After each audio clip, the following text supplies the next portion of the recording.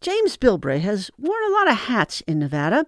He was a state senator. He was also an NC regent, and he was a congressman for Nevada's 1st Congressional District. He followed Harry Reid when Reid went to the Senate, and he served on the Postal Commission Board of Directors. And that is the reason why we are talking to him today. Congressman Bilbray, welcome to the program. Well, thank you. For 2015 and 2016, you were the chair of the Postal Service Commission, the Oversight Board. At some point, you were the only person still on the board, right? Right. Well, we discovered that we had a problem that there was a really kind of arguments in Congress about what to do with the Board of Governors. The Board of Governors was created in 1970, apart from the Congress doing it. The Congress used to make all the increases in the postage and all that, and they got a lot of heat for that, I think. So they turned it over to a separate board. The Postmaster General was removed from the cabinet, became a special agency, and so we had a 9-man board. So then in 2006, everything changed. That was the big time when we had some real problems. Okay, so what happened in 2006 and what changed? Well, what happened was that the post office was losing money. They had created before 2006 a postal governing body that looked over us when we wanted to raise the rates of postcards or regular mail or boxes or anything that they had to go. We had to submit that to the Postal Regulatory Commission, and the Regulatory Commission then had to approve it. And it would be a long fight. You would have the mailers that wanted to keep the rates way down. You would have the post office that wanted to cover expenses, and they would have expert witnesses saying that we could do things better, or we could say we needed to raise it. And we started having really cash problems. So 2006, they reformed it again, and that's when the great pension problem came up. You probably heard about it on TV. The Great Pension Problem. Sounds like a Charlie Brown movie. Talk to me about the Great Pension Problem. What happened there? Well, what there was that any pension plan you see in the country, any business or any government agency doesn't have to fund their pension plan for a long time. In this case, Congress said, we want you to fund it out for 75 years. And it cost us over $3 billion a year and more to fund for future employees that hadn't even been born yet. And like we said, we're the only government agency that had to do that. The Pentagon has more employees than we do. They don't fund past the present, but we have 650,000 or more employees, and we had to fund out there to the next century practically. And it cost us a lot of money. Plus the fact that every time we wanted to raise, as I mentioned, the other companies, the mailing companies, fought it tooth and nail. When you talk about the mailing companies, you're talking about companies that shot up that do mailing services for businesses. Is that what you're referring to? Yes, what happened was that back in the 50s and 60s, we were overburdened with having to put new facilities up to new mailing facilities because first class mail, third class mail, second, all was so heavy at that time. And independent companies said, well, we'll set up these big multi-million-dollar companies, and we'll have J.C. Penney's or we'll have Sears. We'll do their mailings. We'll do the printing. We'll do the mailing, and we'll deliver it to your post offices all ready to go, all pre-sorted, everything done. So all you got to do is pick it up from us. You take it over and do what they call the last mile. Right. And even UPS and FedEx and those use that sort of thing. And they offered to Pennies and those kind of companies, like I mentioned, really low rates to do the mailing. To us, it was at that time was a good idea because we would have had to add thousands and thousands of more employees and more buildings. And a Congress, of course, has us after 1970. We have to pay for that all ourselves. We have to build the buildings, pay for the buildings, pay for all employees. No funds from Congress. even Congress reimbursing us for the franking. They're supposed to reimburse us for the mailing. We generally don't get the full amount that it costs us, so we take it on the chin. And if we want to raise the rates, we have to go down and argue about that with the Congress, and then also we have to argue with the Postal Regulatory Commission about raising it. So hang on a second. When you talk about franking, you're talking about the mail that our public officials, our congresspeople and our senators send to us. They don't pay enough to the Postal Service to cover your costs on that? Yeah, 90% of the time we send a bill down to them of a certain amount of how much mailing they've done. But the fact is that they send us what they think we should have. And a lot of times we lose money. It costs us more to mail the congressional mailings than we get back from them. And yet they want us to be totally independent, get no other funds. We also have the mailings for the blind that they've commanded. They have that we have to provide free mailing, which we're happy to do, but we're supposed to be reimbursed by Congress. Very rarely do they reimburse us for that. So we take that loss. You know, I looked up one day, what's interesting is I looked in Europe and around the world, what they pay to mail. And I found in Europe at the time, this was back in around 2010 or 11, I looked at that, that the lowest rate for a first-class letter was in Switzerland at that time. It was 99 cents. Wow. For delivery. We were charging in the 40 cents. And our mail has to go all across the whole country. If you mail from Maine to Alaska or to Guam, you pay the same 40 cents, 50 cents, right now 50 cents.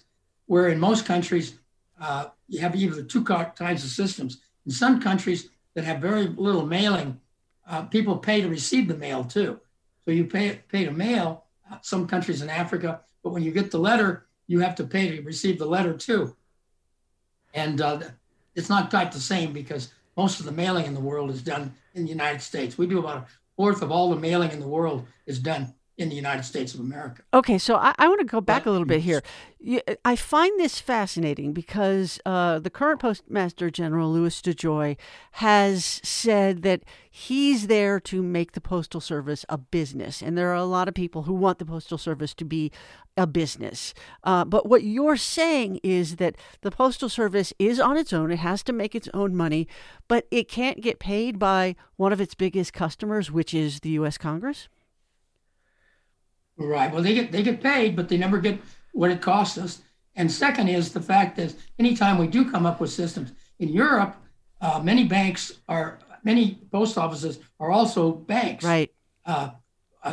Rural areas, and in those areas, because little towns don't have a bank, like you'd go out here to say Pioche or Caliani or Gabbs, Nevada, and maybe they don't want to put a Bank America in there or a small bank, but they, on the other hand, in some of the European countries, they have small banks that do checking services and savings.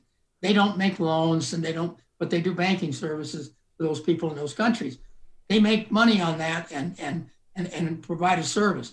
We've looked at that and we've talked about it over the years. But first we thought, we don't know the banking industry at all, but maybe we could go with a bank and have a bank work with us and provide the banking services. And we provide the building and staff. According to Pat Donahue, who was Postmaster General before Megan Brennan, he couldn't get any of the banks that were really interested in doing it. They kind of got together and decided we don't want to do that. But that's a big moneymaker out there. We even tried to put in, we have in some post offices, copy machines, because people would come in and they were going to do mailing. They said, can we make some copies? So we put our copy machines in certain ones that could make us some money. A lot of the companies like Kinko's and things like that protested heavily to their congressman saying, hey, this isn't fair. They're provided government money for building their buildings, which is not true, it's our money. But the fact is they forced us to charge that where we do have copy machines, we're a copy machine of last resort because we're twice as high, if not 3 times higher than going to Kinko's or any of those business places to have it made. And they put pressure on. You got to remember that UPS, FedEx, all those businesses, they have lobbyists. Yeah. They make campaign contributions. We can't make campaign contributions from the post office.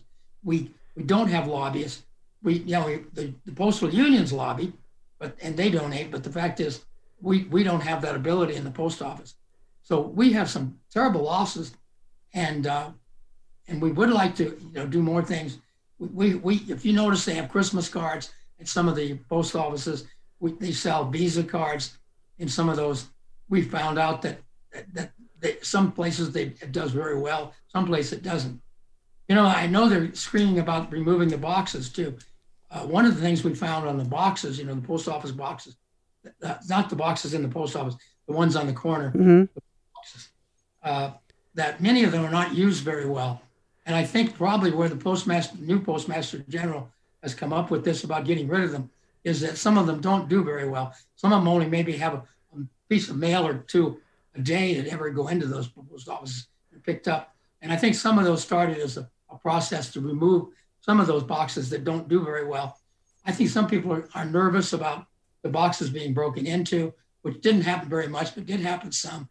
And also that just maintaining the boxes was hard in some areas. But the new postmaster general, I guess, has really gone full blast on it. But we've looked at bringing people in from outside before. When I was on the board, they tried a couple of times to talk about putting people as postmaster general that had no experience in the post office. It's like anywhere, having been in the post office. Every post office postmaster general that I worked with had 20 to 30 years experience in the post office and really had a knowledge. Unfortunately, the new gentleman that was put in, and business have come, get a businessman to come in. Well, the post office is not like any business. It was our first agency we ever created in 1791. It was Benjamin Franklin was the first postmaster general. It was an idea of keeping the company and the country connected across the country. Our biggest problems are not, he's taking out the sorters, which really concerns me because I don't ever remember any talk about removing the sorters, removing some boxes, like I mentioned. But the fact was removing old trucks. If you notice the guys going with the little carts, picking up on some of those are 40, 50 years old. We can't get parts to fix them. And we need like $7 billion the last time I was on the board in 2016, just for replacing a lot of the delivery trucks. We had no trucks that were really made for boxes. And boxes are big now compared to first-class mail. The internet has killed our first-class mail. We're down to about 40%. Yeah. When I first got on the board.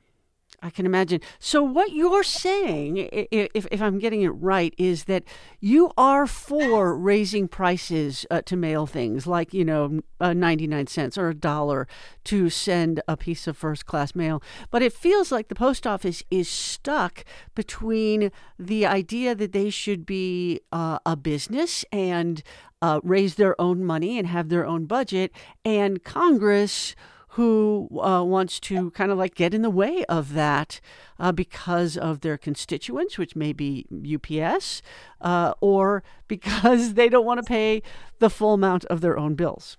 Well, right. And you got to look at it too. If you raise too much, what do you lose? Now, right now, we've gone from 100% down to 40% from 2006. Now you raise it, say, another 10 cents. Say 10% of your business. Do we actually gain anything? The Postal Carriers Union pushed us on boxes for years. We weren't really, that was UPS and FedEx's domain. We've come in real strong. You notice the president pounded us on Amazon. Yes. Getting the price. We had a real problem. I was on the board. In fact, I may have been vice chair then, but maybe chairman, when we went after Amazon because UPS and FedEx had 90% of their business. We had very little, and independent carriers around some towns had some of the business. So we went out to get Amazon, and the president says we're not charging them enough, but the fact is we're making a profit on what we're getting from them. And if we up the price, UPS and FedEx would take over the same business. So if we're a business, we would like to conduct ourselves like a business. If we're not a business, then we should be subsidized by the federal government, just like they pay for the blind, which they never pay the entire amount. The other. But the fact is, whatever they want us to do, they'd like us to do within our own budget. But we're losing a lot of money. I mean, and the fact is that, like I said, we have good blue collar jobs. We have 4 major unions. We have over 600,000 employees, and they're also coming up saying we can't deliver the mail. Well, if everybody looked at Christmas every year, we a lot of part-timers in Christmas. They work long hours at Christmas. Yes, they do get overtime, but we make money at Christmas for everybody delivering. And the fact is, but we can deliver the mail for the boat. There's no question in my mind. If this man, the new Postmaster General, will just pull the restrictions off, let us have the necessary people, we'll make money. We're not going to lose money doing it. We lose money if we don't do the things, because now it's going to be picked up by UPS and FedEx and other companies over the post office. Let me talk about business. During the Prohibition, Congress passed a law that says that the post office cannot deliver any alcoholic beverages, beer, wine, any of this. And the fact was, when Prohibition ended, they didn't repeal the bill. And today that bill sits there, and FedEx and UPS and other movers fight it every time the post office brings up taking the restriction off of delivering alcohol and beer and that to your home. They fight it and kill it in committee. And the fact is that the post office could make hundreds of millions of dollars a year, but they want us to run as a business, but they won't let us do it. Thank you very much. You answered all my questions without me having to even ask them. I very much appreciate this. You are totally on top of this. We have been talking to Jim Bilbray, who is a former congressman, also on the postal board for over a decade, and has a wealth of knowledge, as you just heard, about the post office, how it should be run, what is its role in this election. Sir, thank you for talking to me. I very much appreciate this. Thank you for having me.